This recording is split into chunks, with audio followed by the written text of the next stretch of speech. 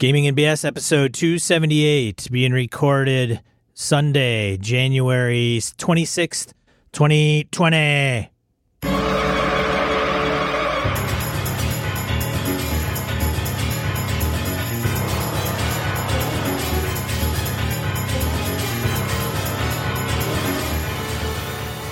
Welcome to Gaming and BS, a tabletop RPG podcast. I'm one of your hosts, Sean. I'm Brett. Welcome to the show, folks. Welcome back. Glad everybody's here. So, Sean, yes, we're going to talk about Astonishing Swordsmen and Sorcerers of Hyperborea today, as promised. And astonishing swords and sorcerers of Hyperborea. And because I don't want to put up with that shit, we brought in Tim Deshane to help us talk more meaningfully about something I'm really fond of. Tim Deshane! If Sean acts up too much, I'll threaten his life. See, that's why you're here. He's gotten numb to my threats. He's like, whatever, Brett. I can't think of another person I'd rather have me tie in a knot than Tim Deshane. You know, I was just thinking that I would love to have Brett and I just like fight the entirety of a convention and just see how many people we could take out at once. I think that would make a great movie. Chop Saki movie. Actually, what would be kind of what I was thinking about this, that at some point during like GaryCon, we should like creep up on each other and just like tackle each other on the floor just to see if they call security on us. Scare the hell out of everybody. What the fuck is going on? I'll be over there tapping out because Tim's got me in some fucked up armbar. All right. Yeah, man. So we're just going to do the show regular, and then when we get to the main topic, Tim's going to show us the ropes. So no announcements, nothing too heavy. Let's just do random encounter and bust through this stuff, man. I did game this weekend. Did you? I'm so used to you not actually partaking. There isn't a big an announcement necessarily, but Jeff, it was in frickin' prime form, dude. Was he? His decibel level, he was out of control, man. Playing his paladin, killing whites. Yeah. Oh my God. Yeah. Over the top. I can't even. It's not even if I recorded it in audio, it would do no justice. He's intense when he's there, and he's loud, he's shaking, he's red. Jeff is a buddy of mine. I've known him for 40-some years. He will, like, when it's his turn to go, and he can never add. Okay, like math. He's too intense. He doesn't have time for that shit. There was actually a point where he's like, okay, 16, that's 16 normal damage. All right, raise your ball! And he's like, and whips the dice against my DM screen. Then he's counting again. He's like, all right, 25. I go, so 25 total? No, 25 plus the first number I gave you. What was the first number you gave me? I don't know. I forgot. I'm like, Jeff, it is your job to add up your shit, and it's my job to add up my shit. Oh, I know. And then one of the guys is like, why don't you roll your damage into hit, like kind of all together? And he's like, no, he can't do that. Too much math, too many moving parts. So at the end of the game, Jeff says, all right, Sean, so we're going to level up? And I go, Jeff, you guys just took on a swarm, which is like a half CR, your 10th level. Your 10th level, I sent 6 swarms after you that they're a half CR. Half. And you want to level up? Like, that's what you want. Like, you want... Yeah. Yeah. So he's like, I want to level up.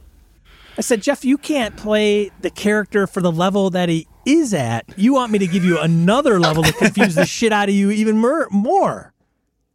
That's just more math, Jeff. Don't do it, Jeff. It's just more math. Now, in Jeff's defense, he said that the reason he wasn't playing his character properly before and he didn't know the rules is actually he was nerfing himself. So he wasn't playing the other way. Like, he's so talented that he was handicapping himself to give other people a chance to shine. I like that about Jeff. He's a giver. Dude, that's good. That's a good role player right there. Damn good role player. I guarantee, man, if I could get a stream with Jeff in it, like my home group, we would beat Critical Role in views. No question.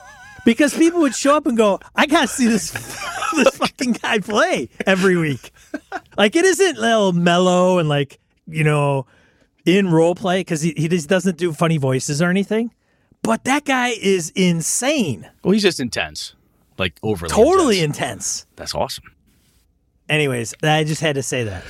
That's very cool. That is awesome. But it does this. My conveying of Jeff does no justice at all. Like everybody's just kind of like, I don't get it, dude. It's I'm telling crazy. you. I have a Jeff too. Does every you? group yes, and his name's Jeff, and he Shut up! Isn't your Jeff yeah, too? yes, Same guy, same We should get personality. these guys at the same table, man, and then just the freaking world explodes. yeah. Jeff he's something else. That's pretty much all I can say with the time that we have allotted. Maybe one day. Oh, you can meet him at GaryCon. He comes to GaryCon with me every year. Oh, perfect. But I had to have met him before that. I'm yeah, guessing. he's definitely oh man. I love it. All right, And we two have been playing together since we were 13 or so, 14 or something. Yeah. same thing. Yeah. That's I know it's cliche, but I love those groups like that. I mean, my group and I have been together for almost 30 years. You start looking back like, wow, I've known that guy since I was 13. And you check your age, you're like, holy shit, I've been around forever. I'm middle-aged. How did this happen? Fuck me. That sucks. Yeah, I ran into one of my, at EverCon, Troy Ugritz is one of my first martial arts instructors. He knew me. He was introduced to my wife, and he's a big gamer. And he's there, he's hanging out, and Susan says, Troy, how long have you known Brett? He goes, I knew Brett when he was short and fat. And I'm like, yeah, that's true. I was shorter and a little heavier. He goes, oh yeah, you're a butterball. You're not a butterball now. I'm like, hey, come on, old man. What are you doing? But yeah, I've known him since I was 13. I'm like, holy crap, that's forever ago, man. Anyway, shall we, Sean? Let's move it. Random encounter. Here we go. You got to read the first one. All right. Random encounter, emails, voicemails, comments from social media, forums. First one, Ty writes in via email, no railroading. This is the subject line. So this is why I'm having Sean read this, because obviously not to him. Yeah, no, I will not be able to probably relate to this. He has no idea what this is. I got a question for you guys. I have a group of new players, but I'm trying not to railroad the group. I'm hoping to show them the freedom they can have in this RPG. But they've come onto a situation where they made a decision, which I feel which could cause a TPK. How do you guide the players to not make a FUBAR without telling them they need to do something different than they are doing right now? I'm not sure if I just did not explain all the possibilities well enough, or they thought, what the hell, let's go for it. Well, I'll tell you, man, when it's new players, there is, I think sometimes you need to put them in the, the dining car, get them on the rails a little bit and help them along. And they can pull the track switch, if we want to use that analogy, to maybe go different places. But at a certain, I think it helps to give them some kind of guides. Now, my experience, depending on the age of the players and how mature they are with dealing with failing, if you're playing with a bunch of grade schoolers or people that don't like to lose in any way, or I don't know these people, but sometimes people will get a little annoyed if they do actually TPK. And you're like, oh, you didn't bother to warn me. I'm new at this game. Oh my God. So it might not be bad. It's not Deus Ex Machina type of thing where you go down and you swoop in and save them, but it might not be bad to say, all right, just so you know, here's the situation. And you can do it from their character's point of view, saying you're a fighter and fighter. There's 100 hobgoblins and, that's a bad tactical decision type of thing. You could potentially give them the idea, but give it to them as if their characters would know it. And that would help perhaps drive them to, like, you're not saving them. You're giving them info that their characters would know, but they as players don't know. Tim, what would you do? So my whole thing against railroading is more in the choices in which they want the adventure to go. Okay. Right. So, and in that case, if they didn't know where to go, maybe I would give them a nudge in one direction or another. But if it comes down to, like, you kind of give them the warnings and they decide to fight the thing anyway, I don't think I'd TPK them, especially a new group, but I would definitely kick the crap out of them and make it a learning experience. So, like, if they got 4 people, take 2 down to 0 and let them drag them out of the room type of thing? Yeah. So this group of middle schoolers and high schoolers who've just started playing that I'm running for, they decided to, like, attack some things that maybe are above their party ability. And I've even had the whole, like, take them prisoner. My bad guys aren't always fighting to kill them. They see the value in having hostages or things of that nature. So, but yeah, definitely, like, I give them the opportunity. Like, our current 5e campaign, I seeded, I think, every single WotC published adventure right now and let them decide which way they wanted to go. Oh, cool. And they decided to kind of bite on the Saltmarsh storyline. Okay. And right now they're fighting the people on the Ghost, all the pirates and stuff, and the Lizardmen, and they got the crap kicked out of them. And we ended on a cliffhanger with like half the party down. And I'm definitely not like looking to TPK them, especially it's hard. In 5e, they're going to get death saves, and if they're all down, I'm probably going to have the bad guys stabilize them and just take them prisoner. I like that idea because then you're not saving their ass completely. Like, okay, you made this decision, and then whap, whap, whap. Now you guys can run away if you want to. Yeah. And sometimes that reminder in the middle of the fight, like, you all don't have to stay here. And if the bad guy takes down the cleric and then a couple lizardmen come out and scoop them up and start walking away with them, okay, oh, wait, oh, shit, that's bad. Oh, crap, prisoner time. I like that option. And not every fight's to the death on either side. Yep. The bad guy might be like, no, they have information. I want to find out what they know, why they're here, because they may foil my plans or something. I like that. That's a good move. I'm wondering if Ty has a player in that group that's wiser than the rest, or is on the fence. Then I would slip that player a note and say, if you go down this road, it's going to be a bloodbath, no question. Again, as a player or a character? No, I would tell the player character knows in their brain that if they choose that route, it is going to be doom. Like, I wouldn't do that for any other combat unless I knew that they were going down towards a TPK. Because I think sometimes you're going to know we're going down a route that's going to be a shit show. And so they could still do it. They could have the one player character be the conscious, and you can convey it through their avatar in the game. And then when shit hits the fan, it's not like that person didn't tell them. True. Okay. Assuming they're willing to do that. Or there is even a person that's like not, yeah, let's all go, yeah, right. Oh, no. And it's one of those cases where, too, if you do that type of thing and the player's like, you know what? Fuck it, we're rolling the dice, man. We could win, or we could go out in the blaze of glory. Blaze of glory! And they want to do it? All right, I gave Tim, you have permission. Whack us all. All right, guys, in you go. Crunch, crunch, crunch. Turn the handle, out comes the meat. So there you go. Yeah, you don't. Now, one thing about what Ty mentions too is you don't know it's going to be a TPK, right? You're just assuming that the odds are way against the party. You only know it's a TPK until it's done, right? So you're kind of putting the cart before the horse, right? Because if you've got dice like Sean or I, you could run super freaking cold, and as a game master, you could, The other way to do it is you could always fudge dice if you wanted to, but even if you're playing straight to the numbers, if you're cold, I think all three of us have had that where you're game master, like, I can't hit the players for anything. My bad guys might as well just phone this in. Could have just gave you all experience points and told you to level up, and why waste the hour? I roll always in the open, which is mostly to my detriment, more often than not. And I think that a lot of times, there are fates worse than death, and failure is just as interesting as success. So A lot of times, like DMs and GMs want to coddle their players and kind of let them always win the fight, but that's not always interesting. Sometimes losing the fight and like kind of licking your wounds and coming back. Like I am vehemently against railroading when it comes to letting them make the decision of where they want to go. But once they make that decision, the consequences are theirs. Yeah, and if you said with a new party, if there's 4 players in it, you beat the ever living shit out of them. There's like 1.5 characters left standing at the end of this fight. Like, oh, that was close. Chances are they're not going to be quite as gung ho next time, because that will be a fresh memory in their minds for next turn. Yes, cool, good stuff. Thank you, Ty. Hope we answered that one. If not, or if anybody else has a better / different idea, let us know. Yeah, let us know if you TPK him, Ty. Yeah, and if you do, we'll give you a button. I'm kidding. I don't have a DPK button. We got to make one. Anyway, Laramie comments on the Sean encounter. First, I think you did a great job, Sean.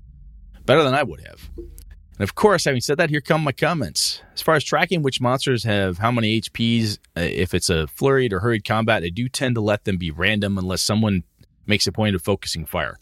We're talking about who gets hit. Both ways, from the monster attacks and the party ones. In my experience, it keeps people from getting too bogged down. Just swing and go.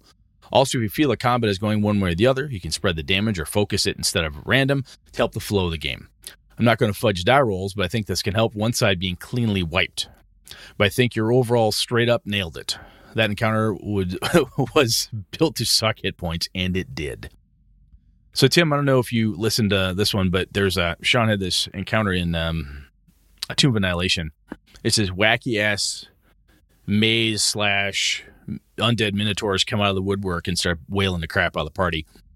And this kind of goes into Ty's comment about TPK when we're chatting through, like, okay, even if you're doing Theater of the Mind and you have like 5 undead minotaurs charging your party and the characters are wailing on undead minotaurs, unless they're telling you sometimes, like, I keep hitting the same one that hit Tim's character, I keep doing this thing to this one, I have a tendency to spread the damage out, like Laramie's talking, or I have in the past, to kind of keep things smooth for my own bookkeeping. When, okay, you all happen to hit the same one, it's dead, or whatever the case is, just to kind of keep the bookkeeping simple. So, Sean, does that make sense to you? What Laramie's laying out there? Yeah, I think the just pick random bad guys to assign hit points to unless they genuinely want to hit a specific one. But yeah, I think you get too orderly sometimes as a DM, and I don't think you need to. My players definitely, I don't know if it's just because I conditioned them to, they usually tell me which one they're attacking. They have a tendency to kind of focus fire on one and try and do they'll take one out at a time. It's smart. If they don't do that, if someone they kind of get whatever, I might just either randomly pick one or be nice to them and be like, well, this one's almost dead, so I'll pick that one, and get rid of it. It wasn't until I actually played AD&D for the first time, and I went backwards. I had started off playing BX and went right to 2nd edition, never played 8. And I never knew that in AD&D it was kind of a rule where, it's just you hit random things. There's no kind of picking your target, and that kind of blew my mind. Because my players, and I've always done that, you kind of try and you have tactics of who you're going to attack and who you're going to wail on first. Yeah, especially, I know that that's a thing in first ed, but I never played with it. When I finally realized, oh yeah, that's supposed to help simulate the Fast Furious kind of crazy ass nature of fog of war type stuff. Yeah, and there's 17 guys all with swords wailing on each other. Hard to say who hit who first or who gets bumped into whatever. So interesting, good stuff, Laramie. All right, man. Sean, want to read the next one? Joshua 220 poses a question on the forums. So this is a potential future topic. All right, making notes. Do useless player characters exist? Tim? I think the old man, the grump in me wants to be like, no, you could make any character work. But I mean, and it's true. Is it always fun? Is it always fun? Little camper, you can do it. Is it always fun? No. But I get that. So I'm going to play an 80-year-old wizard with 2 hit points. Yeah, you have to be a masochist for certain things. Very true. You play the DCC funnel and your character obviously has a high intelligence and a 4 strength, and I'm going to pick the fighter because that's, right. Because why not? Yeah. I mean, just to be kind of countercultural type thing, like punk rock, yeah, man, I'm the 4 strength fighter. Yeah, middle finger to you guys. And that's actually one of the reasons why I'll let Sean finish reading this in a second. But that's one of the reasons why I've had friends of mine even hate the 3d6 down the line for stats. Vicky did that. Jeff's wife did that. So I killed her last character the last session. So she was gonna roll it up. And one of the guys was like, hey, roll down the line or roll up 46, pick top 3. So she did. I said, you do that, I'll give you a point of inspiration. So there are certain games, I think, also being a big DCC player and a big BX guy, there are games that 3d6 down the line won't matter as much because the attribute scores don't really matter as much as they do. And you do that in 5e, you're kind of hardcore because the attribute scores matter a whole bunch. Yeah, because those attribute bonuses, that helps you spot hidden, helps you, steal things, helps you climb, helps you spot, search, all your knowledge rolls, all that shit plays into it. We're going to, since we're talking about Hyperborea tonight, I don't do that for my Hyperborea games because a lot of the character classes have prerequisites. You need certain ability scores to beat them. So, if I'm going to let my players play whatever they want, then they need to be able to have the ability scores to meet those requirements. Makes sense. All right, Sean, you want to finish reading up? If so, or do you want to hang on? Do you want to read this one? We or could do read wanna it and hold then we could elaborate later. All right, we'll elaborate later. You read it. Read it. If so, is it the player's fault, GM's fault, or the system's fault? Ooh, No, it's probably the player's fault. Let's just blame the player. I like that. Is it a player's job to build a viable character for a setting? The GM's job to communicate what classes or skills will be relevant and which will not, or modify encounters to fit the characters. The system's job to make sure irrelevant characters... Question. The system's job to make sure irrelevant characters can't be built? A little bit of everything? How often do you think players claim their character is useless actually have viable characters and just aren't playing to their strengths? Or perhaps another player has a game-breaking build and hogs the spotlight. As a game master, I've had players mention to me that they believe their character wasn't good for adventuring. I've resolved it in a few ways. One player fell out because their low perception meant they would miss things their companions caught. I told them that they should visit a doctor next session and gave them glasses that would give them a boost to any checks using sight, which got them what they wanted with an in-game explanation. Another time I had a player that built a tank of a character with high unarmed skills, but felt that he couldn't dish out enough damage because everyone else had guns. Duh, of course guns hit harder than fists. For that player, I just let him respec the character by moving their skill points around. How would you have handled these situations? I'll bet one of you would have just said, tough luck. We'll keep that a mystery. As a player, I built 2 characters in Call of Cthulhu to play through Masks of Nyarlathotep and felt that both of them were pretty useless, even though they were interesting characters. One was a British pilot with a storied past, and the other was a New York University adjunct professor. However, due to there being 70-plus skills and having never played the game, by the end of the first act, I felt like I misspent my points at creation on useless skills, namely science ones for the professor like meteorology. I wish either the GM or the book had stepped in and said, listen, unless you're fighting the weather god, don't take the skill because you'll never use it. Should my GM have protested, or is Call of Cthulhu a bad system with too many skills? Because I know it wasn't my fault I ended up with useless characters. Looking for input from Brett and Sean on this one. So I'm going to jump at the Call of Cthulhu one right now. In my experience, what I do in any system that has a lot of different skills like that, when a player says, hey, I want to make this character, I'm like, okay, you do realize this is Call of Cthulhu and you're not fighting the weather god. Oh, what? Shit. Especially if they've never played before. How do they know that? They could be. be.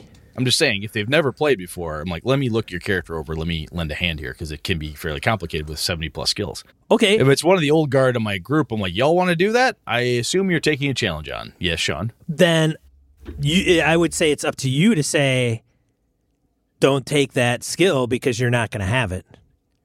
Or you are, or the vice versa, I should say. Hey, there's a meteorology issue. Somebody better have meteorology.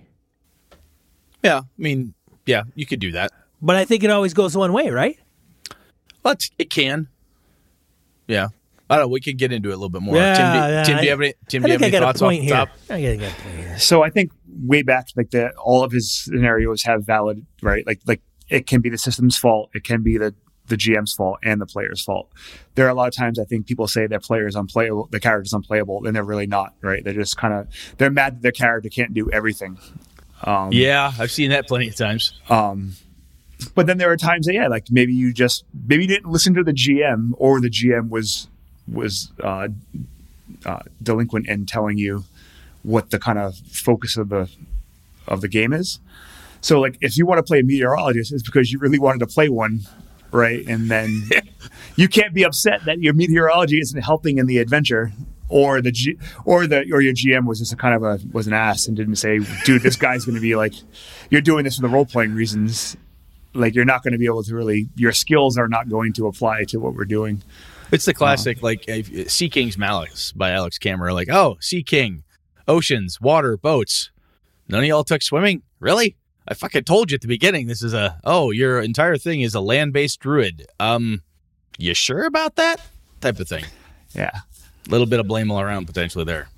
Yeah. The one thing I've tried to do, and I think I got this more from when I started to read Blades in the Dark and ran that a couple of times, was that let the players tell you how they're tackling a situation. So instead of giving them like, roll this, if they have a multitude of skills that might be able to help in a situation, they can kind of tell you how they're doing it. And if it makes sense, they're not reaching too far. They can pick whatever skill that you might not think is, something that could work in the situation, but it does because of the explanation. They get to roll that instead. That's a good idea. I actually do something similar when I run Avalon with 5e. If my example has always been, if you run down a corridor, you're chasing a thief, you run down an alleyway and he's gone. And you're like, well, I guess I could try search. I'm like, well, what are you doing? What are you trying to find out? I want to know if he climbed the wall. You have expertise in climbing or acrobatics because look at your character sheet. I'm proficient in this. Okay. You could use your, acrobatics to see, did the dude parkour up this wall here? Oh, I could do, yeah, absolutely. You could use that to help investigate. You could use that potentially to pull stuff together. Where somebody who has no idea would have to rely on a raw perception check where you have proficiency in a thing, so I'll give you advantage or something along those lines. But letting them play to that character who doesn't have a really good perception because he doesn't have really high wisdom or whatever, but he's, whiz-bang, climber or athletic dude, he or she walks up there and she's like, oh, yeah, I can see the chalk marks over here. I can see where they stepped on this. They disturbed that windowsill. They climbed the wall. Off we go. So similar type of thing. I like doing that more and more. I think even with a game like Call of Cthulhu, a huge list of skills, getting the players to tell you using that type of wisdom, saying, hey, tell me what it is you're trying to do. How are you trying to use the skills that you're good at to figure this out? I like that idea. Yeah. Yeah, every time I've run Tomb of Annihilation, man, these guys are like, all right, I look around. Great. Yeah, okay. I have to actually ask them, what are you trying to achieve? Like, why what you're saying, what are you hoping to find, or what are you trying to achieve? And then they go, well, I'm trying to determine X. Oh, okay. Then I understand. Give me an Arcana roll. Give me this roll. But man, it is so like high 100-foot level sometimes. It's like, come on, you gotta come down to earth a bit. I think there's like a thing with modern game design that makes people, even who've been playing for a long time, look at their character sheet for the answer, right? Or I look around, that means I get to roll something, and that's going to expose rather than being like, no, immerse yourself in what's happening in the game, describe to live. Like, what are you looking at? And if you describe it well enough, I'm not even going to make you make a roll, right? Like, if you look behind where the secret door is, well, then your character finds it. Yeah, in a game with, if I look at like 5e, I'm like, oh, you have proficiency in that? I'll just give it to you. Yeah. You're totally proficient in, athletics. Yeah, you can see where the guy climbed the wall. You don't need to check. You're the god queen of acrobatics. Why would she not know how to do that? Obviously, someone climbed the wall. Yeah, I like it. Good stuff. Brett, you got the next one? Yes, I do. Spook408 on the forums wants to know about rules that encourage role-playing. Good God, we got some interesting stuff here. What's the best rule mechanic to encourage role-playing? As I posted on another thread, I wanted to play the Genesis system to see how their narrative dice system works. Champions has ideas like disadvantages. Fate has aspects. Then there are all the bennies, inspirations, fate points sort of encouragements. Certain settings do this with tailored rules. The Bond game had the seduction skill broken up by steps, like the look, opening line, etc. That's about all I can come up with, but there must be some more, right? Holy shit, dude. Okay, so let me just comment here, because first of all, Brett read that, and it has nothing to do with Brett, okay? Because Brett doesn't need rules for any of this stuff. Nothing. He doesn't need any rules for roleplay. Right, Brett? Of course not. Right. So I'll have to get somebody else for that show and that topic, because Brett will be just like, well, Genesis, you roll dice and have like a pass-fail plus an advantage-disadvantage kind of thing. But I could always do that in my games. Like, I could just do that normally. I don't need a rule. I've said this before. Yes, you have. Is that depending who you're gaming with, some people are like, oh, certain gamers do certain things naturally. Other gamers do not. Most people who design a game or setting are not playing for people who do shit naturally anymore. Because I need a system that's going to inform play so that people play it quote unquote right, or that it fits a certain flow or style or whatever. I get that. I will, as Sean's he's laughing at me now, but totally. There's certain points if I was playing and I'm like, oh, I'll play my character and I'll just role play my way through it. I don't and someone goes, oh, you get a Benny for that. I'm like, whatever. Neat, I guess. I get an inspiration for playing my character. Neat, I guess. It's just a thing you do. But you get newer players coming in. Tim's talking about these younger kids he's playing with and so forth. How do you encourage them to do that? You handing out inspiration, you give out advantage. If you have bennies and so forth, I totally get where that Pavlovian, I did a thing, clink, I get a reward for it, helps to encourage that. I think there's some sense to that. Do I need it for certain groups I run for? Nah. But I could definitely see where it's handy for people to have. Tim, what do you think? I think a lot of people have, or everyone has a different play style, and you can never force someone to be a good role player. Or what? Yes, you no. can. Yes, you can, Tim. Absolutely not. You can't. Damn it. I think a lot of these systems that encourage, quote unquote, encourage role playing are more punitive to people who are never going to be that person. So you end up kind of like rewarding the people who sometimes I want them to shut up anyway. Like I don't want to hear their soliloquy and their funny Scottish dwarf voice anymore. Whereas the person who just kind of wants to figure out puzzles and maybe roll some dice and fight stuff are being kind of left behind because that's what they're getting out of the game. Like with my young group, I think they have learned a little bit just by watching when I DM, like, yeah, man, I'm like totally into this and I'm going to like do stupid voices, or every NPC is going to have a different personality. And it encourages them to bring up personality for their characters. But I think sometimes like rewarding it in game can like backfire somewhat. I don't know. Like I've never seen a system that I really think is great. You know what's interesting too is that, I mean, to really attack that is like, what sounds kind of pedantic, but like, what do we mean by role playing, right? Do we mean role playing as in you're taking on a role and acting or speaking in a voice or speaking as character? Or do you mean behaving as your character would? Because there are plenty of people who are really good role players that are third person narrative. Ragnar the fighter, my character does this. Why is he doing that? Well, his family was killed by orcs. He sees these orcs, therefore he knows a lot about them, and that's why he's doing this behavior right now. And some people would say that's really good role playing. You could potentially say here's an inspiration point. Here's a Benny for you too. Yeah. But I think a lot of times what you're saying, Tim, it makes sense to me because a lot of people are like, oh, role playing means all the stuff you just defined. And then the person who's really quiet narrates in third person, doesn't feel that they're as gregarious. They're not like, oh my God, I'm not doing all the cool actor stuff, so therefore I'm getting punished. So I kind of want to go back at Spook 408 and say, okay, how would you do? What type of role playing you're trying to get? You're trying to get just to get people to do what we said? How are you trying to accomplish a thing? Because that person who's really quiet says, well, what I'm trying to do is determine if somebody climbed up the alleyway. I'm trying to figure out if this alchemist used quicksilver, and I'm trying to do that by looking at all their alembics, and the different mortars and pestles and so forth. Oh, says Tim, boom, you got something going there. And that person may not be like in your face, classic bard charisma face man type of dude, but she may be rocking it that other way. So I don't know. I think the one thing about this one is when you talk about Genesis system and then you talk about the Bond game with the seduction skill, I think there's two different things at play here. You have the mechanic resolution, okay, whatever that is.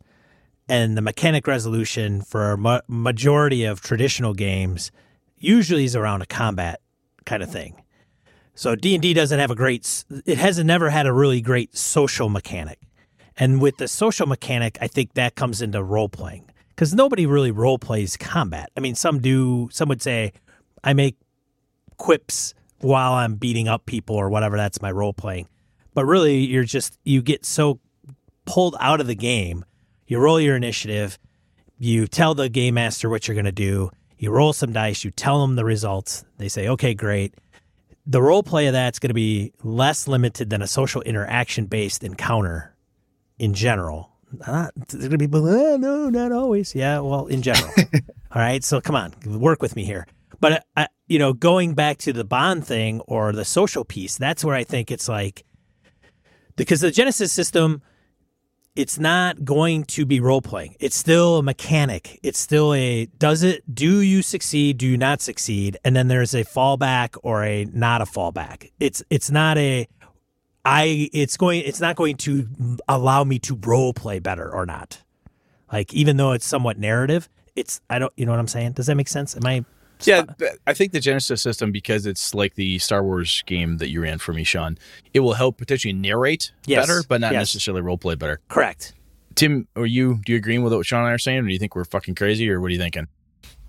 So last night we played Eric Bloat's Blackest of Deaths, which is a kind of old school D&D hack, and it has a die mechanic that has like kind of a narrative die. It's kind of like you just roll a d6 with any of your checks, and if the d6 comes up with a 1, you might succeed or fail worse, and then if it comes up with a 6, you either fail better, and it's up to the player character to narrate, or the player to narrate what their character's doing. Okay, a little narrative aid. Yeah, and some people have a really easy time with that. Come up with really cool, interesting things that aren't always the same thing, and then some people are just not. They're going to have to kind of fall back on their. I think it's a muscle, man. You just have to like practice it, and there are times that. I remember when I was first starting gaming, I wasn't a great role player by any means. I was a murder hobo, man. I just wanted to kill stuff and just get loot and make my character powerful. And yeah, we were like 13.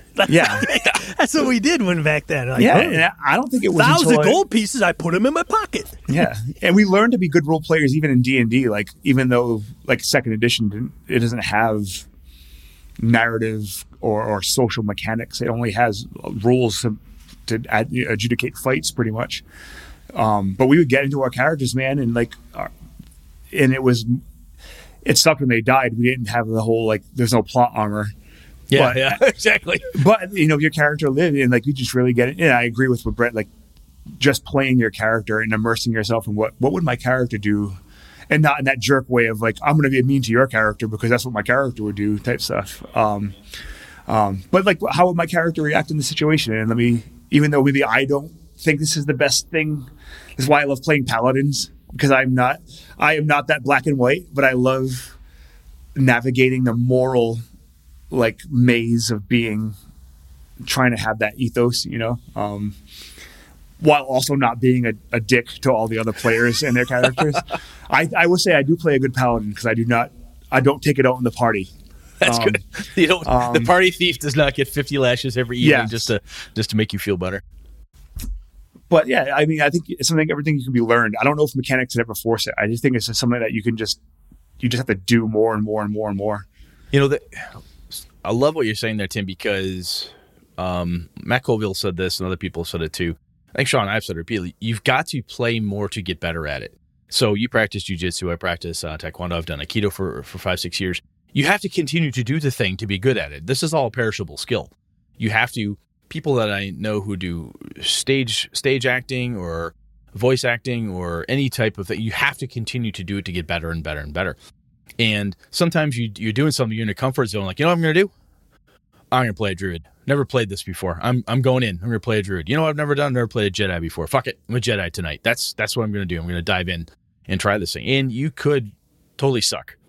And, it's a safe environment if you're playing with good people and, oh, shit, I didn't play my thief right. I didn't play the horrible gangster dude just perfect or whatever.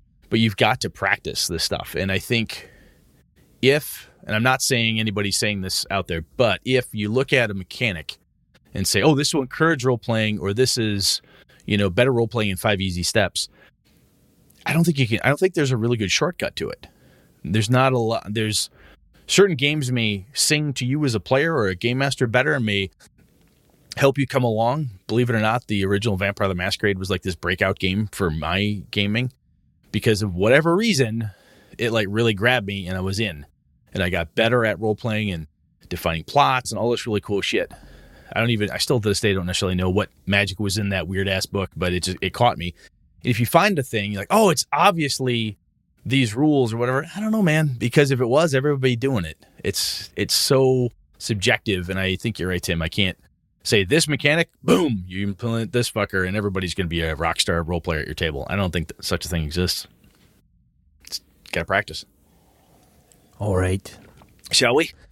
Yeah, thanks everybody for writing in, commenting. Appreciate it. Let's get into the main topic where Tim can talk more. I think I've talked a whole bunch. You need to talk more, man. Just imagine, now I get to sit back and not say anything. This is the best part because Sean's going to stop talking. So we're going to talk about. Ouch. We're talking about Astonishing Swordsman, Sorcerer of Hyperborea. I brought this up on the show a few times, how I like the setting, I like the system. Sean can't stand it because it's descending armor class. It does? I don't even know that. So I didn't know that. Yeah, you did. I've told you that before. What? You have a mental block on descending armor class. Look, man, I can't remember jack shit. My wife thinks I got early Alzheimer's, so there. It's a medical condition, Brett. Now, your wife says you don't listen to some other stuff she was talking about. Anyways, ascending, descending armor class, that's whatever. But anyway, I have yet to get the game to the table. I've read the rules a number of times. I've read like Rats on the Walls, there's one the one serpent out in the there's one with a serpent that like this big lizard that cries gems and shit. Oh yeah, I can't remember. The charnel something. The charnel cryptid. Yeah, I can't remember. It's on my shelf over there. Anyway, there's some really cool adventures. I've read through it. It has wonderful OSR feel. But Tim has actually played the damn thing and loves this setting and the system and so forth. So I want to get in somebody here. So it's not like, oh, Brett says this sounds really cool, but he's never done it. So, Tim, if I were to say, Astonishing Swordsman, Sorcerer of Hyperborea, what is it? Is there a pitch that you tell people when someone goes, what the fuck is that game? Do you have an elevator pitch of your own? If you don't, you don't. That's fine. I'm just I kind of do. Well, first thing I tell people is it's my favorite version of D&D. Nice. Because at its core, it is still D&D. Yes. Which version of D&D? Yeah. So it's an amalgam between, there's a lot of it that reminds me of second edition actually, which is like the one I played the most, right? And it reminds me of second edition because it has the AD&D roots, but it's better organized, right? So that's where 2E comes in. But there's also a lot of BX in it. So it's got it's kind of almost like a best of early D&D stuff with Jeff's own. Jeff Tillanian's kind of like, I think it's mostly his house rules, things that he liked to do that ended up making sense and just being good design. So it's a human-centric sword and sorcery, kind of weird tales version of D&D, not high fantasy, not Tolkien style, more Robert E. Howard, Clark Ashton Smith, Lovecraft in a D&D kind of milieu. I've told people like when I say it's like Robert E. Howard Conan, they say, "Oh, that's regular D&D." Like, no, hang on, you haven't read the books. So have you read Lovecraft or Clark Ashton Smith? Like, oh, kind of. And then there's a phrase I think it's still in the intro. One of the folks who did a introduction to it, they call it, instead of Dungeons and Dragons, it's Dungeons and Elder Things. Yeah, because you have Migo from the Lovecraft mythology. The whole Cthulhu mythos is involved in it. And I think one of the interesting pieces, as you said, it's human-centric in that there's different versions of human. But if you say, oh, I like playing elves, no. Oh, I really want to be a halfling, no. The cool thing about the game is, though, you can use it. I've used it just to run regular style D&D. Like the first time I actually ran Hyperborea, I don't think I ran like a Hyperborea-centric game. I ran Barrow Maze and just used the Hyperborea rules because I like the way they're presented. They're just really tight, and the character classes are interesting. They're kind of like, if I could make the perfect fighter, how would I make it? Or if I could make a thief the way I really wanted to make it. And that's kind of what Jeff's done.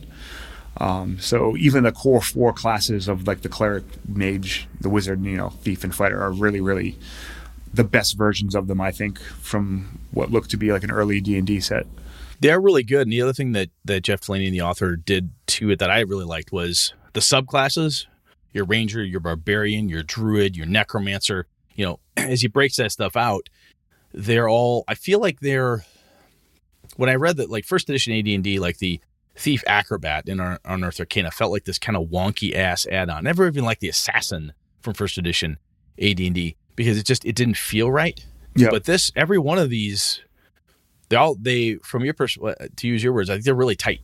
Yeah. I think they all make sense, and there's not, from a niche protection perspective, like if you're the barbarian and someone else is the ranger, you're two distinct enough classes with distinct enough things. You don't feel like there's a lot of bleed.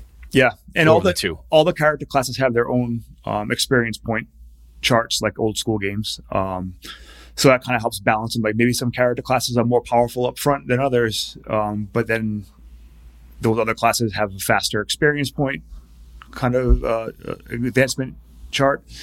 or and then it's kind of like that whole linear fighter, quadratic wizard type thing, where like the wizard. Actually, I would say like the first level wizards in this game though are not as bad. If you're the type of person that hates playing an early on wizard, his magician classes are a little bit more robust because they get extra hit points from their familiars and extra spells and things like that. Yeah, you don't have that, oh my god, I do have 2 hit point wizard and I get hit by a rock and I'm dead. Yeah. You don't really make that wizard in this game. No, yeah, they start off still pretty capable. And it's just I think that he doesn't have he's not so preoccupied with balance. Like the character classes are pretty, I would say, are balanced, but there are some that are just better than others, and that's why some of the character classes have attribute requirements or things of that nature. Like this dude he's probably better than being a regular fighter, but you also have to have like all these different requirements to hit. Yeah, definitely. You mentioned that in the kind of the preamble in the as we talked earlier, but with having the different requirements, that is kind of an old school approach, like the first edition Touch, where if you don't have the 13 charisma, 12 strength, or whatever it is, you're not allowed to be that class. So yeah, that makes sense in that from a balance perspective, trying to tweak it. The other thing I think from a balance piece is when the creatures, the encounters and so forth, it doesn't have a CR rating or anything like that. It's like if that old school approach of sometimes you got to run away, you got to be smart. If you can't figure this out, you got to go. You can get in over your head if you're not careful. There's cautious combats make sense. Yes. Taking care of stuff. It's not like 10-foot pole every 5 inches down the dungeon floor. It doesn't feel crazy that way, but you still need to play smart in that space. And there's no it's been a while since I've read, but you don't have it's not like Call of Cthulhu where you have a 60 or 70 different skills to check against. A class has a power like a tracking or something along those lines. But yes. Most of the classes have their abilities available at first level, and then they just get better at them, like old school D&D. Like if you're a tracker and you have your thief skills or whatever, and then any kind of like secondary skills that we see nowadays in the skill bloat games, it's just your character has a background that they had before becoming an adventurer, and if it's something that makes sense that your character could do, they probably have a better chance in D6 or D12 to do that thing, versus not having a reason why they'd be good at it type.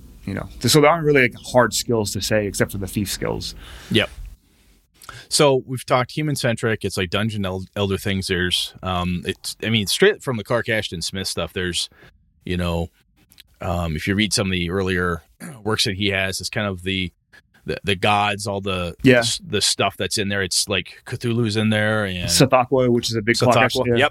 Yep, big callback to that. The city-state of Cromarium, which is like Comorium from a lot of his stories, which is like a kind of like a Lankmarish, that city, like a little more advanced but dark and dingy, and thieves guilds running stuff. And one of the other cool things I thought about when you think about the setting as a whole, it's basically a great big island / continent at Hyboria, the Borealis, right? It's the Hyboria. Yeah, beyond the North Wind. Yeah, beyond the North Winds. And that's where this thing is. It's like in this place out of time, out of space.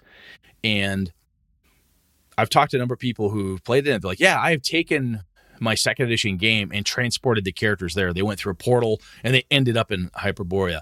They went from a first edition thing, they went through a deal and boom, you ended up here. Yeah. So he's got a wonderful map, and because it's a finite space, and you have this really cool, like on the edges of it, you can't get past it because of the magical winds and so forth. If you're trying to figure out if you were transported there, how the hell do you get back? Could be a whole adventure series, but it's this wonderful, in my opinion, encapsulated space where everything, you don't feel like it's as big as Greyhawk or the Forgotten Realms or some of that huge like countryside. You feel like you could tackle it. Yeah. It feels like it's a digestible setting. I think he also too, in the Gazetteer portion of the book, which to talk about the book itself, it has like that there's the core book, which has the player's book, the DM's kind of stuff, the monster manual, the Gazetteer, thing like that. And then you have just a player's guide, which is much cheaper, soft cover, just has the player facing things. But even in the Gazetteer, there's lots of empty space for you as a DM to like put stuff in. And then he also has some very wonderfully evocative defined cities or places that you can be like, yeah, we're going to adventure here next, and you can kind of make your way around it. If you want to do a pirate game, cool. There's like seas all around. If you want to do, typical dungeon crawling, awesome. There's plenty of that old school weirdness, and it's not DCC Gonzo weirdness. When I think of DCC weirdness, sometimes, at least the people I talk to, like, oh, it's crazy, it's Gonzo. A lot of people I knew who love the weirdness in DCC crank that fucker to 11. This one does have, because it's this kind of a dumping ground, the Hyperborea, this land, this encapsulated space beyond the North Wind, it brings things in. And you have this feeling of like lost ages and stuff has just landed here. So there are ray guns, right? Yeah. So I know this is Sean's least favorite thing, but there is a healthy amount of, if you want to, I mean, obviously, Sean, any kind of game, you can eliminate that stuff if you don't want to put it in your game. But there is in the baked in setting, there is a healthy amount of sci-fi blended in with your fantasy. So the Atlanteans obviously are like a kind of a lost, dying race that were super scientific before their society fell. So you might find like some Atlantean, laser ray gun or, flamethrower or flying car or something like that. And some of the published adventures do have those things in there. You can find them. And they're obviously in the core book. But it's not Gonzo, and by that I mean it's not so in your face. You feel like if you have a 10th level fighter and a barbarian, if you don't have a ray gun, you're doing it wrong. You don't have that feeling. It feels like it's this weird, rare thing you uncovered somehow. Like, holy fuck, I have this. Yeah. Yeah, I mean, this is the blend of like any time that super science and magic are kind of indistinguishable to an early civilization. So, yeah, it's something special to find, but it's not something that you're going to be able to like hold on to forever. They're artifacts and relics of a lost age type thing. No, one of the things that you talked about, kind of off the mic share, and we had notes here. It's a Weird Tales Appendix N as influence, but not self-referential. When you say that, Tim? What do you mean by that? So when you look at D&D, as the editions went on,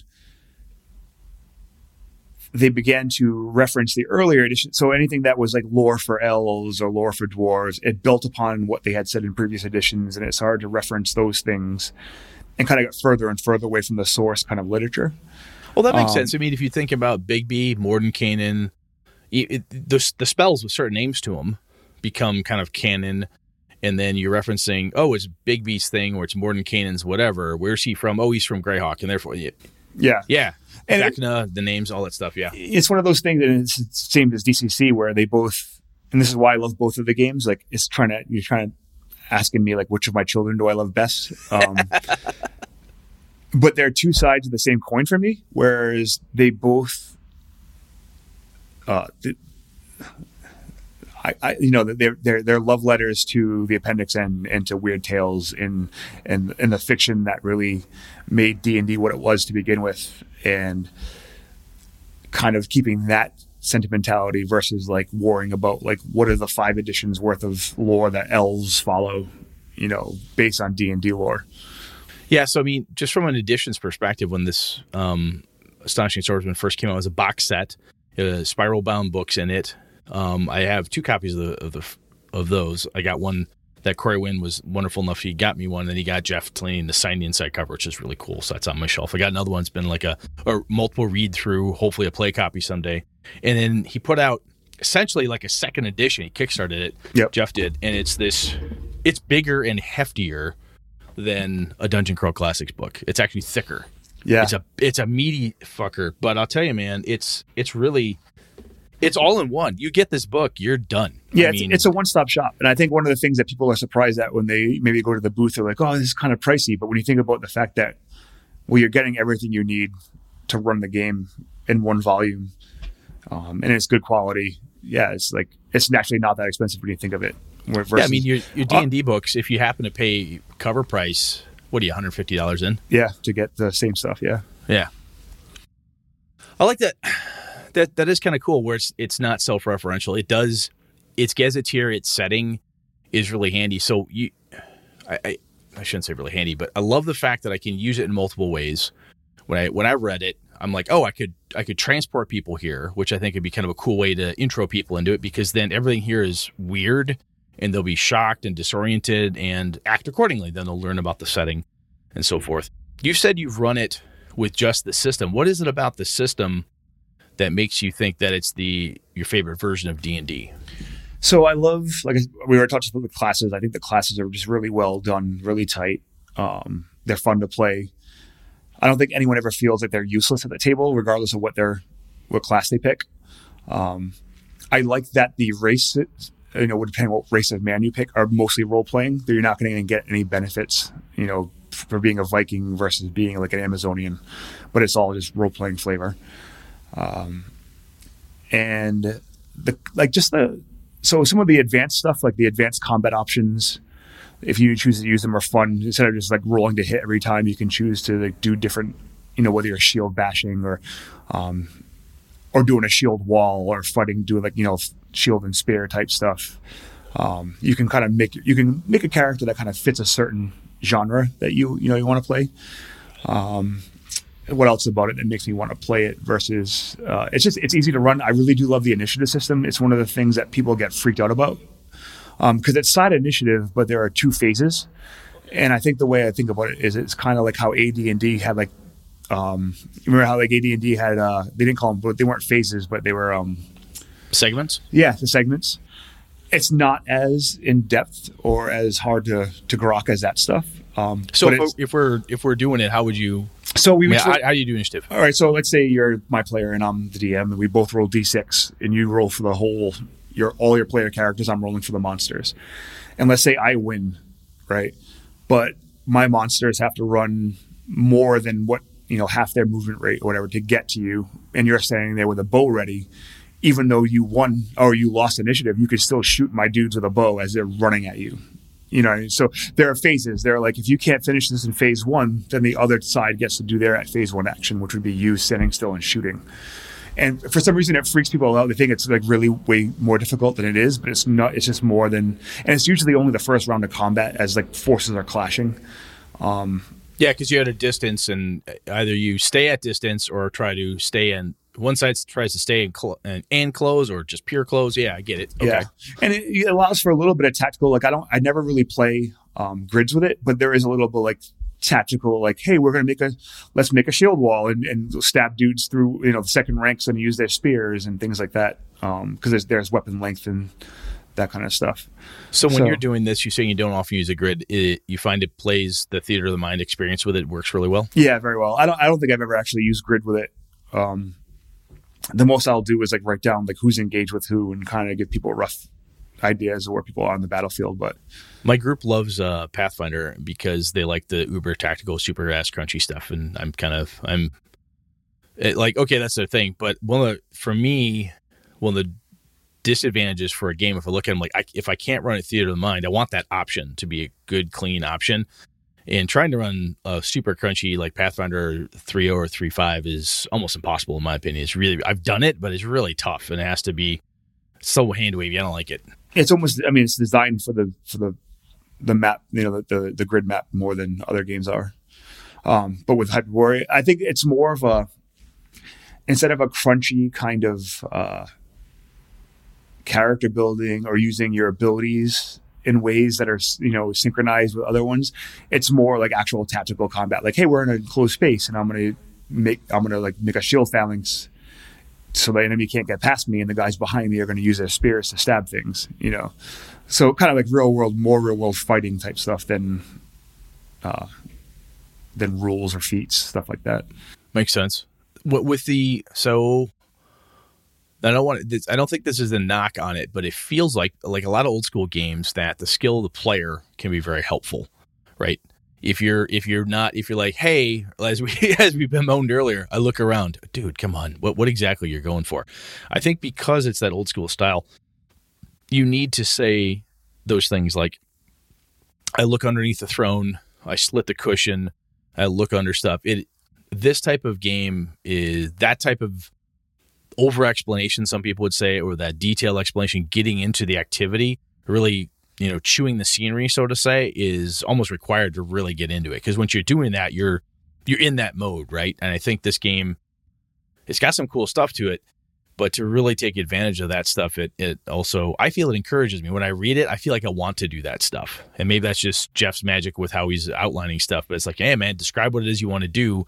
And that's what the game master's there to help you figure out. Yeah, for sure. I also love reading it brought me back to being a kid again, because I've never read a core book as much as I've read this just for fun. It is a fun read. It is a good read, actually. Yeah. This and DCC are like my things that I was just like, I will read this core book as for pleasure and leisure, and not just for like preparing for games. Do you find, let's see here, the other thing from an old school perspective with the Back to the Monsters, let's talk about monsters for a second. So when I said it has MeGo, so those are like Cthulhu, Lovecraftian type of stuff. It also has the apes, and I think, does this one have androids too? Does it have robots for potential bad guys? I can't remember. Robots? I don't have the core. Actually, I have my core book right here. I can look, but looking up the rules at the table. That's cool. Yeah. That's sweet. Hey, just slow and play down a little bit. Shut up. But I mean, we're talking like Great Race. They would probably fall under the automaton. Automatons? Yeah, okay. Like kind of golem type things, But I love the fact that the critters all, if I wanted to run this and I wanted to run it with 5e, right? If I love the setting, I'm like, yeah, but I want to do it with 5e. I think you would really, if you want to use 5e monsters, you're going to have to go through and parse. You're going to have to do a lot of legwork. And I think Talanian did a great job with the creatures in the monster manual. All are evocative and fit. They're wonderfully plucked from all the right pieces and parts of all that weird fiction that he loved, that he plugged into here. And I think that's the piece when I read it, even the Gazetteer, where sometimes Gazetteers I get kind of, glassy-eyed buzzing through them. But this one I felt like there's so many wonderful homages and pieces pulled directly from all this cool stuff. You're like, oh, I know where that's from. And even if that's not a thing you've done, if you haven't read all that stuff, it all fits. Yeah. Which I think can be really challenging, especially for, the main book is like 600 pages. It's heavy, but it's broken into chunks, right? So again, Monster Manual, Player's Guide, DM's Guide, Gazetteer, all that shit, magic items, all in one book. But all the monsters are wonderfully curated to help whenever you lay that into a group, it's going to enhance the experience. So you don't have to say, well, it's a red cat, but I had to change it. Oh shit, it has a power that doesn't really work. Or, I didn't know that wouldn't fit, or whatever. You know what I'm saying? It just, everything in it is wonderfully aligned with the setting and what he's trying to make you feel when you're playing it. And I always thought that was pretty cool. And you do have some of your like traditional D&D monsters. You're not going to have like goblins and kobolds and hobgoblins, but there are orcs, but they're a little bit different. The orcs in this game are like essentially demonic spawn of the Picts. So they're a little bit different. But at the same time, you might have like the oozes, things that I think the D&D monsters that are going to fit more in a sword and sorcery genre than picking the high fantasy stuff. And then you got your definitely like Howard Lovecraft Smith influences. When you run this, do you tend to run the pre-published Astonishing Swordsman Adventures, or do you make your own? How are you doing it? I do both. I think it's a lot like how I run a lot of my games is I'll put seeds in of things that I want to do, like homebrew or things I've come up with. And then other published adventures. I start like bringing in the rumors and hints beforehand, so it's not so forced when they go to the next one. So they might start hearing the things that could possibly be another adventure path. And I just kind of leave it to them. I think most of the stuff I've done on my own homebrew stuff has been in the city-state of Cromarium, because I think it's fun, and it's really easy to kind of riff on Lankmar and just use those as influence. Makes sense. Yeah. Yeah, because if you do that, there's enough, the adventures that are out there. And the other thing that I like, the adventures remind me very much of the DCC stuff. They're not a $50 tome. No. If you're like Beneath the Comet and Rats in the Walls, they're very tight and condensed. They feel like those DCC size adventures and old school modules where you can buzz through it. And you're like, I got this. Boom. And you can read that in like a day or less and get ready to run that sucker. Yeah, sure. So I think that's an advantage to me, because then if you want to seed that stuff out there, you can talk about the Comet, the Rats in the Walls, the Charnel Pit. You can lay that stuff out there and almost a Wes Marches style say, look, wham, there's these potential things out there. go get it. Yeah, where are you going and next? see who wants to go grab onto it. Yeah, and to do the comparison with DCC, the DCC adventure modules are usually around 10,000 words. And they're kind of designed, you can't play all of them in 4 hours, but they're almost designed to be like a one shot that get this adventure done. Whereas the Hyperborea adventures are almost double that in size. And the DCC adventures are very linear in a lot of ways. There are sometimes they have like a corresponding kind of hex crawl that might go with it. But I would say 99% of the ones for Hyperborea are like, here's the kind of crux of the adventure and here's the dungeon, but here's like the set, there'll be a hex around it of like exploration. And if you want to do like a sandboxy type thing as well. That is true. I'd forgotten about that because it's the cool thing about those pre-published with that piece, not the cool, but one of the cool things is that you read it and it blows out a section of the hex on the map. Yeah. So you get this wonderful, cool, kick-ass map with the book. You lay the sucker out and you're like, wow, this is really cool. And it just does this beautiful little zero-in expansion of that area and then the number of hexes around it. So yeah, that is true. It doesn't just say, "Oh, here's a town. Straight out of this town is this dungeon, and that's it." By the way, the other 62 hexes around that, there's this, or other shit. If you want to go ahead and make up your own, you've got some, again, as you said, seeds you can play with that. So that makes sense. I've forgotten about that. That's a good piece. And the adventures, when it comes down to like one of the big things in the OSR and the DIY type is like how usable is it at the table, right? Like, I just sit down and run this, and I think I've done it with his adventures. I do think they benefit from, just a quick read through. You don't have to memorize stuff. They're not like, it's not like trying to go through Tomb of Annihilation, right? And being like, there's no way you're ever going to read that and memorize anything. And it kind of can be overwhelming. But even with the shorter ones that Jeff puts out, you don't have to memorize it. It does benefit from like you kind of getting an idea of how the adventure is supposed to flow. But there are times I picked up a new one and be like, hey, we're sitting at the table. We're going to do this, and let's just see. And I don't feel like I have to do a lot of flipping around. Do you find yourself running more one-shots or campaigns with it? I mean, one of the things that, for me, when I read it, I looked at it and I'm like, this is campaignable. And the reason that's a big thing for me is because if I come to the table with my home group and say, hey, I'm going to run a series of one-shots, they'd be like, no, fuck off. They want to run a campaign. They want to start from, like, if it's a level system, I go level 1 through 10 or something like that. They want to campaign through it. Have you been able to successfully pull off a campaign? My campaigns, I haven't lasted years with this. I jump around playing different games all the time. I think my longest running Hyperborea campaign was probably like 6 months to a year. And that was us playing every week. I think they got to like 56 level. And I do a lot of one shots too, though, because I do run it a lot at cons. And there are you can either try and like condense one of the adventure modules, write your own thing, or just pick a piece of an adventure module, and run that in a con. Oh, so that brought up another question for me: is when you're running at a con, are you tending to get people who've never played it, or people who are experienced? I mean, when you sit down at the table and you're going to run this at a con, are you tending to get people? Because I know you run it. You run at Gary Con. You run at Gen Con too, don't you? No, Gen Con I run all DCC, but I run it at Total Con. I've run it at Gamehole, Gen Con. Gary Con. I get a mix. Like, there are some dudes who are like hardcore Hyperborea players. Some of the dudes who are actually, either in Jeff's group or know Jeff pretty well. And I get people who are very like, hey, I've seen this thing and I'm interested in it. I want to play it. And that's actually one of the most rewarding things when Jeff will tell me, he's like, hey man, I had some dude that was just like, played in your game and he came up raving about it and he bought a book. That's awesome. Yeah. That's a cool feeling. Yeah.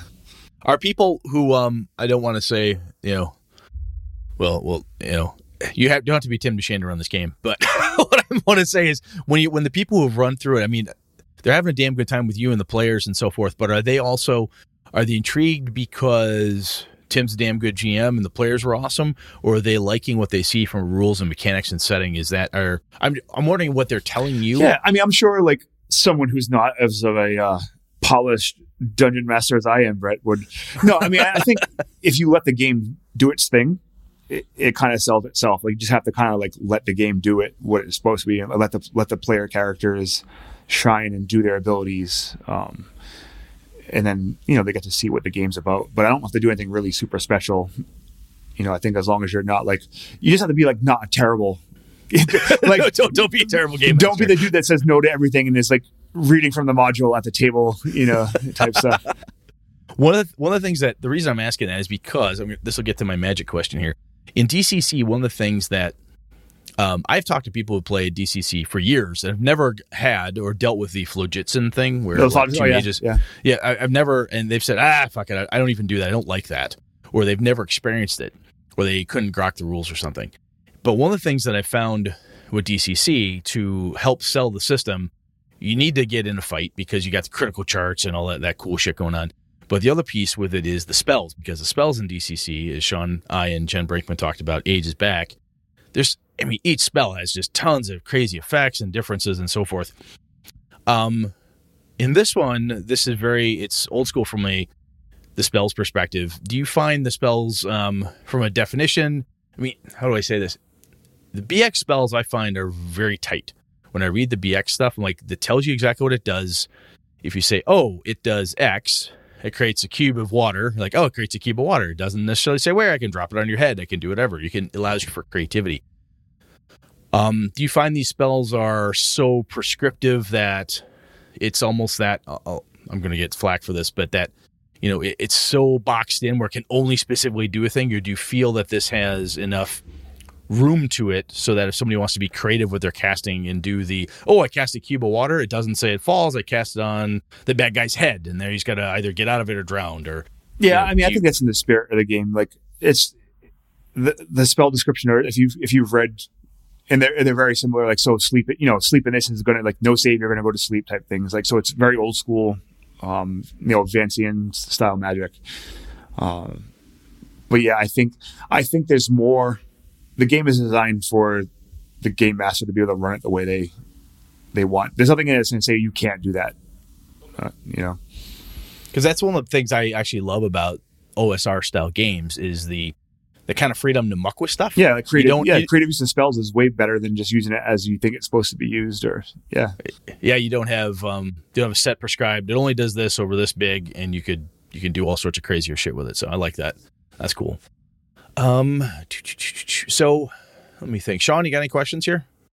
I do have a question I don't know if it's, I don't know if there's a huge nuance from the first edition to second edition, Tim. Was there a lot of change? Nope. There are new classes, and it just turned into, like, from two different volumes to one. And I think Jeff did it mostly because of shipping. It was easier to ship a one book type thing than a box set. I do love my first edition stuff because it lays flat. It's like a nice spiral bound. I can only bring the DM's guide type stuff, the referee's manual if I want. That was really cool.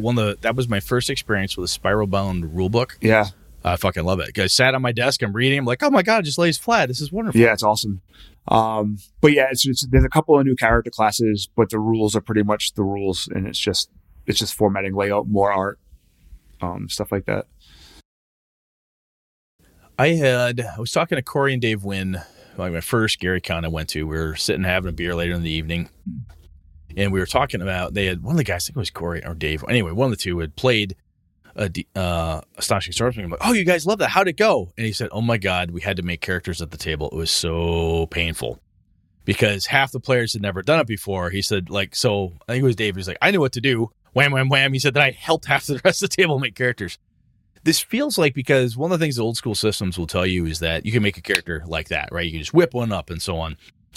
Now, that said, I think you need to still know the rules. If you don't know what you're doing, it can be tricky. But how do you find character gen in this? Is it simple, or, because I've heard people bitch that 5e is super hard, which I find crazy. I think with anything, it's the options. I think if you know what you want to play, or you're being limited by the game master, like maybe you're only playing the core 4 classes, it's character creation does not take very long. It's a little bit more in depth than BX because it has more of the AD&D style of, like, your race and class. Well, like, or that, and your strength, like, might give you a different bonus to hit as to damage. It's not just a flat +3 if you have an 18, right? There's a couple of different things. So I think like a straight up newbie might have a little, like, analysis paralysis in it. It's not like doing a convention of, like, maybe you don't have all experienced players making characters at the table is probably not.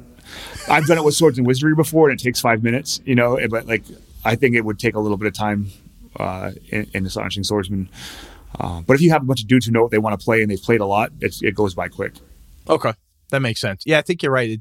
Because I look at the classes, even with you look at different versions of human, like, oh, I want to be an Atlantean, I want to be an Amazonian. Okay, cool. I'll be a fighter, subtype. And there's a lot. I think one of the cool things, to your point, when you said it kind of has that second edition feel to it, where it took the extra different stuff from some of the second edition splat books, like, hey, here's different variations of fighter. And it gives you those various subclasses. And I've said this before, even tonight, but it's just, they're tight in that each class, as you said, has those very class specific powers that are just for them. Yep.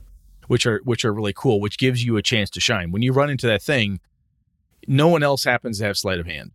No one else happens to be able to pick locks. No one else happens to be able to have this barbarian thing or this necromancer thing. That's the thing they have, and they alone.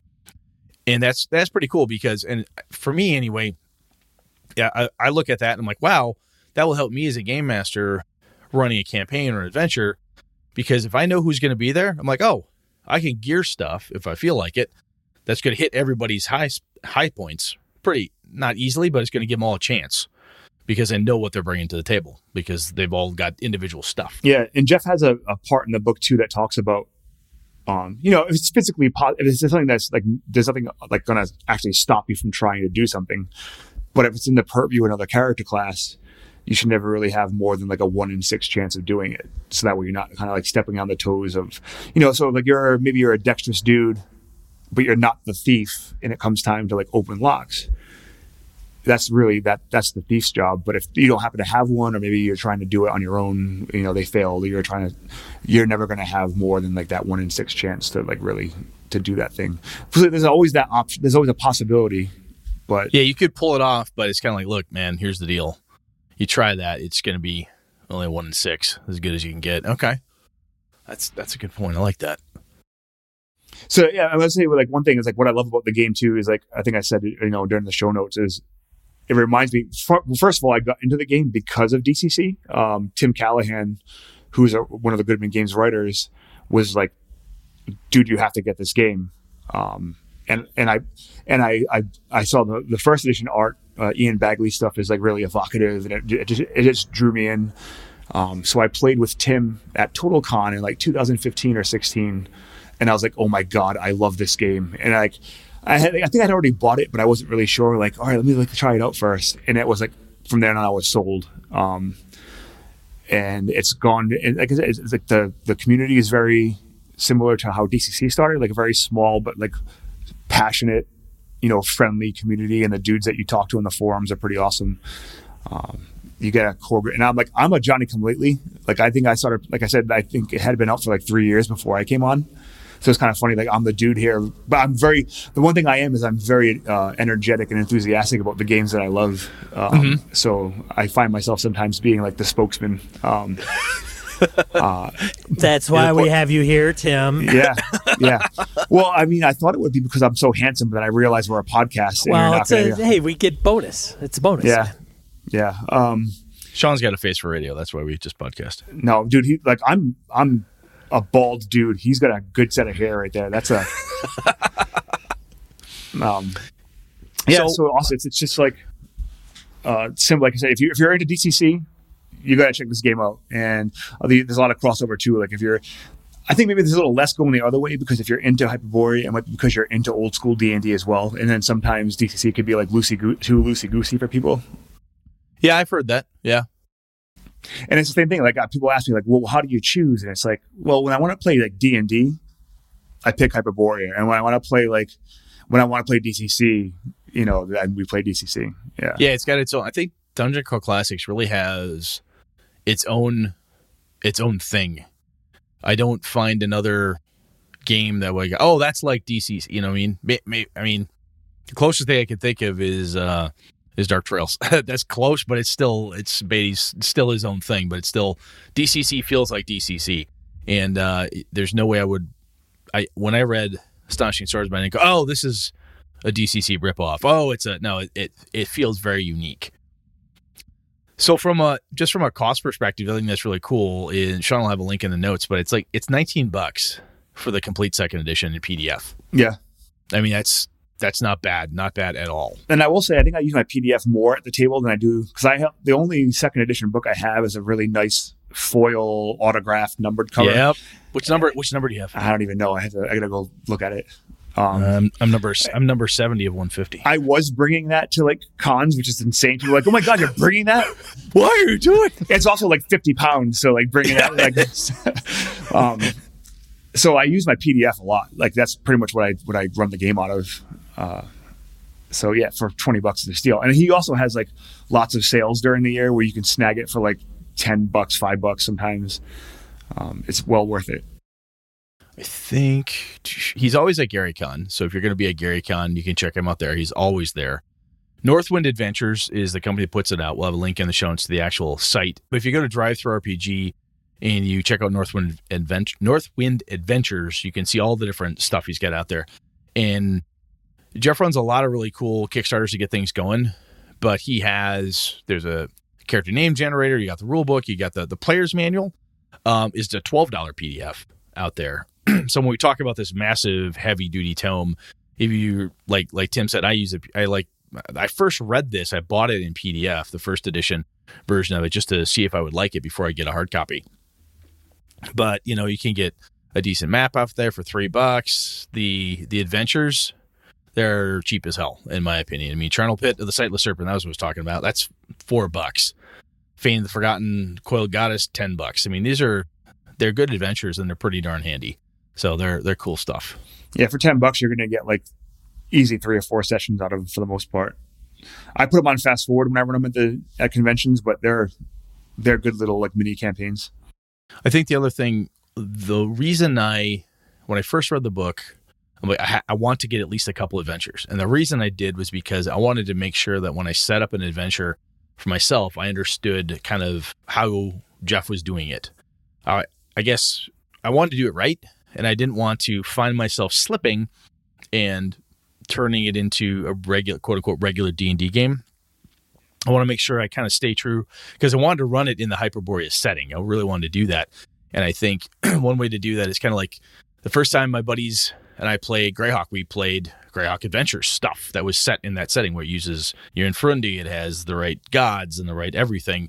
Nobody slipped and thought it was something else, or, made reference to something. It really helped to contain. And by reading those adventures, they really kind of get my brain locked into, this is how a good Astonishing Swordsman adventure is set up. Even if I read one, I don't know, Jeff, I don't know if I like the flow, I might change this, which, I mean, we all do to stuff. But the core, the feel of it is all right there. All the right level of weirdness, the right cool options, all that stuff is all in all of those adventures. I think they're all really well done. And laser guns for Sean. Laser guns for Sean. It's Barrier Peaks all day, baby. Oh, God. Nonstop. Yeah. Autonomous guns with laser arms. Sounds chain great. Swords. I will block that part out. Tim, did I miss anything when we chatted through this, or did we hit all the points? No, I mean, this is something we could talk about forever. But I think we hit like the majority. Like if you're someone that's really into like the Weird Tales literature, it's like right up your alley. Like you're going to see things in the Gazetteer that like, oh man, I know where this came from. This is really cool. I'll tell you the other thing, for my money in the OSR space, this is one of the more original settings that's tightly tied into a rule set. I like Swords and Wizardry. I like Osric. I've seen Labyrinth Lord and so on and so forth. I think this is one of the best ones out there. Yeah, I agree. I really do. It's the total package of all the cool stuff all wrapped in. Not only good tight rules, spells, mechanics, blah blah blah, that stuff. The Gazetteer, the Monster Manual, it's all laid out right there. Man, in this space, I'm sure somebody out there is going to absolutely freaking disagree with us here, but I think this is the best one. I think one of the things that people, like the first complaint you see is because, and we brought that up earlier, was the Ascending Armor class. And one, it's not that hard. There is a matrix on the bottom of the character sheet. I mean, I learned THAC0 when I was 11, so it can't be that difficult. Exactly. And I'm not a very smart person. Like I am of average intelligence. Like that. I was an English major in college, and I learned THAC0. Come on, kids. Yes, everybody can learn it. Yes, everybody can do it. But Sean, it's really easy. You can do the target 20 method. It's super easy. You take your die roll, you add all your modifiers in, you add your character's fighting ability and the enemy's armor class, and if it's over 20, you hit. See? Just simple addition. See, now that's a different method, though. That's like... I like that method. You know what I'm saying? It's not roll. No, I hear you. Yeah. But because of the fact that it has descending AC, it makes it so if you have a lot of classic adventures that you want to plug in, like I ran at one GaryCon, I ran 2 sessions of B4, the Lost City, in Hyperborea, and I didn't have to do anything. You know what I mean? Like it's hit dice and armor class, and it matches up, and it's just like, hey, we ran the Lost City. It was awesome. That's one thing that does appeal to me about something like ASSH is that maybe component. Because I doubt I would probably use the native setting as much, because I'm just not... I have never been a Howard fan, or I just haven't. Oh, if that's on your shtick, yeah. I get that. That makes sense. The classics do have like the nostalgia piece does hit home on occasion, and there is times where I'm like, oh, I'm going to bust out Pharaoh, or I'm going to bust out, the Tomb of the Lizard King, or whatever module, and I don't want to do a lot of conversion bullshit. And so something like this, where you're talking about, Tim, it's really easy to convert because all the numbers are the same, but it's maybe smoother. Because, Brett, you and I have talked about how AD&D rule-wise and reading it and grokking it is, I just don't think it's the best. If you want to learn first edition AD&D, you read Astonishing Swordsman or Osric.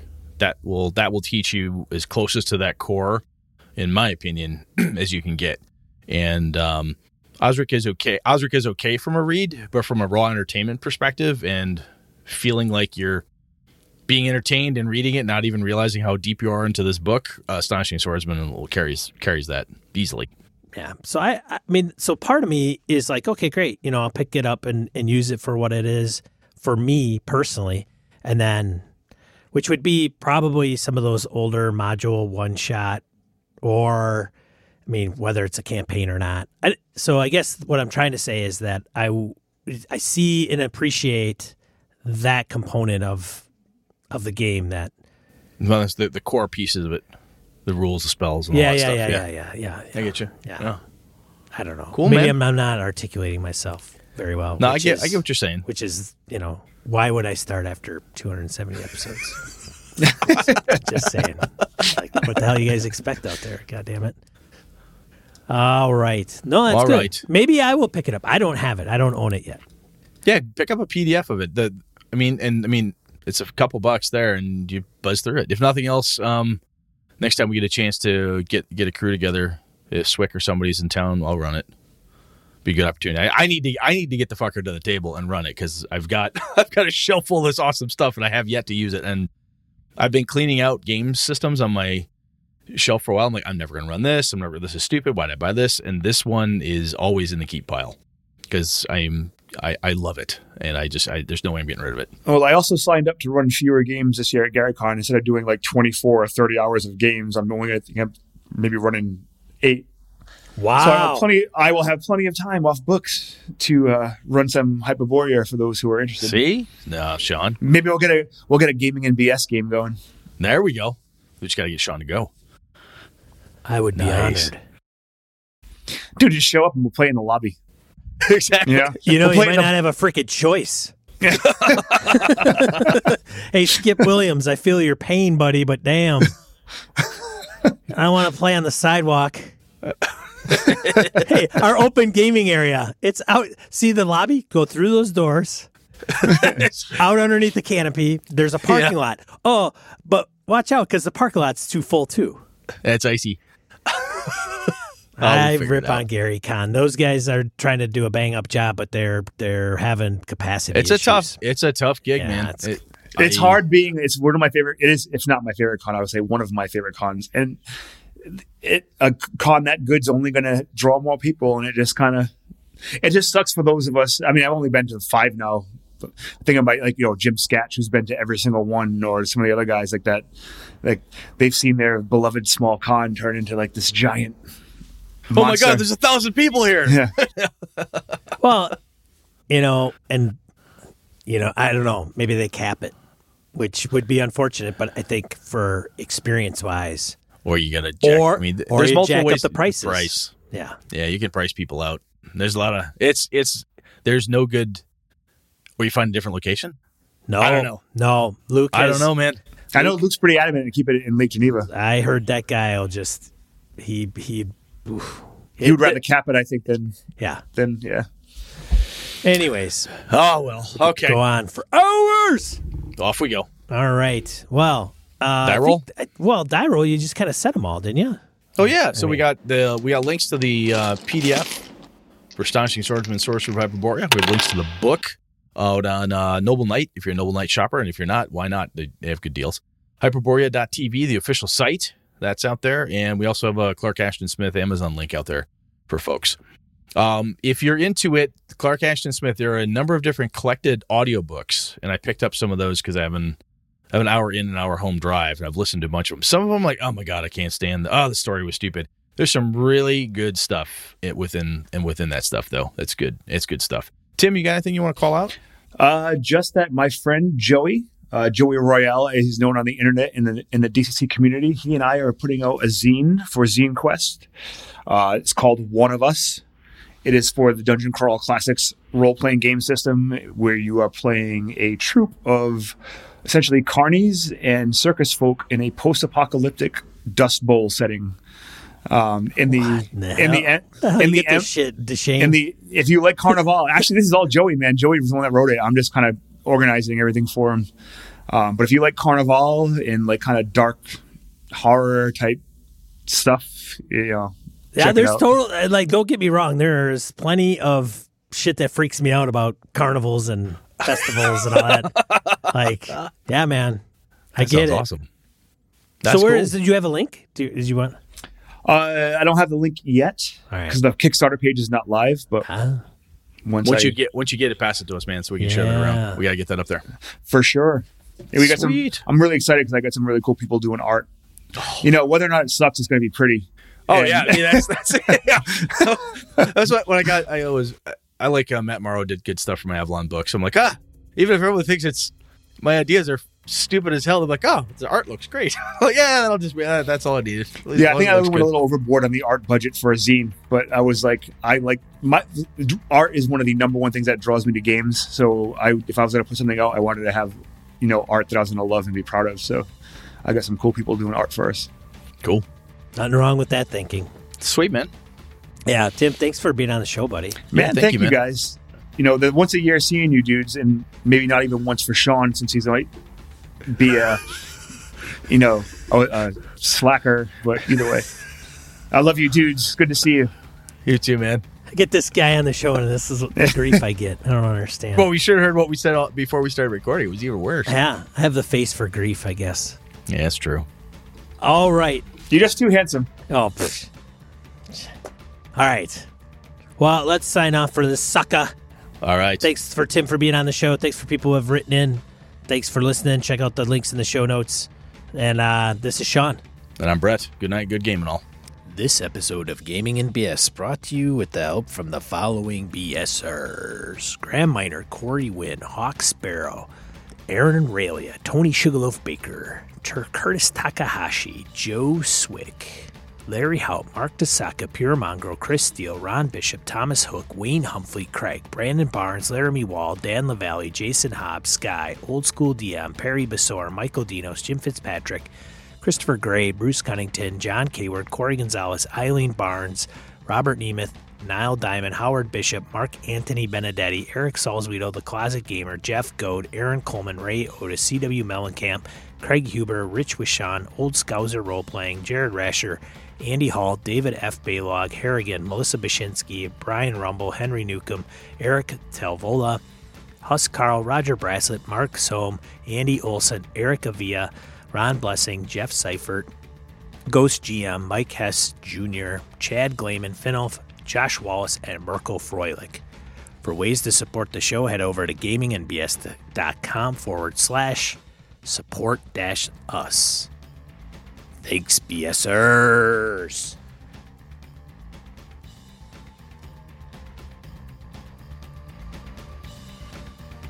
This has been a Litterbox Studio production.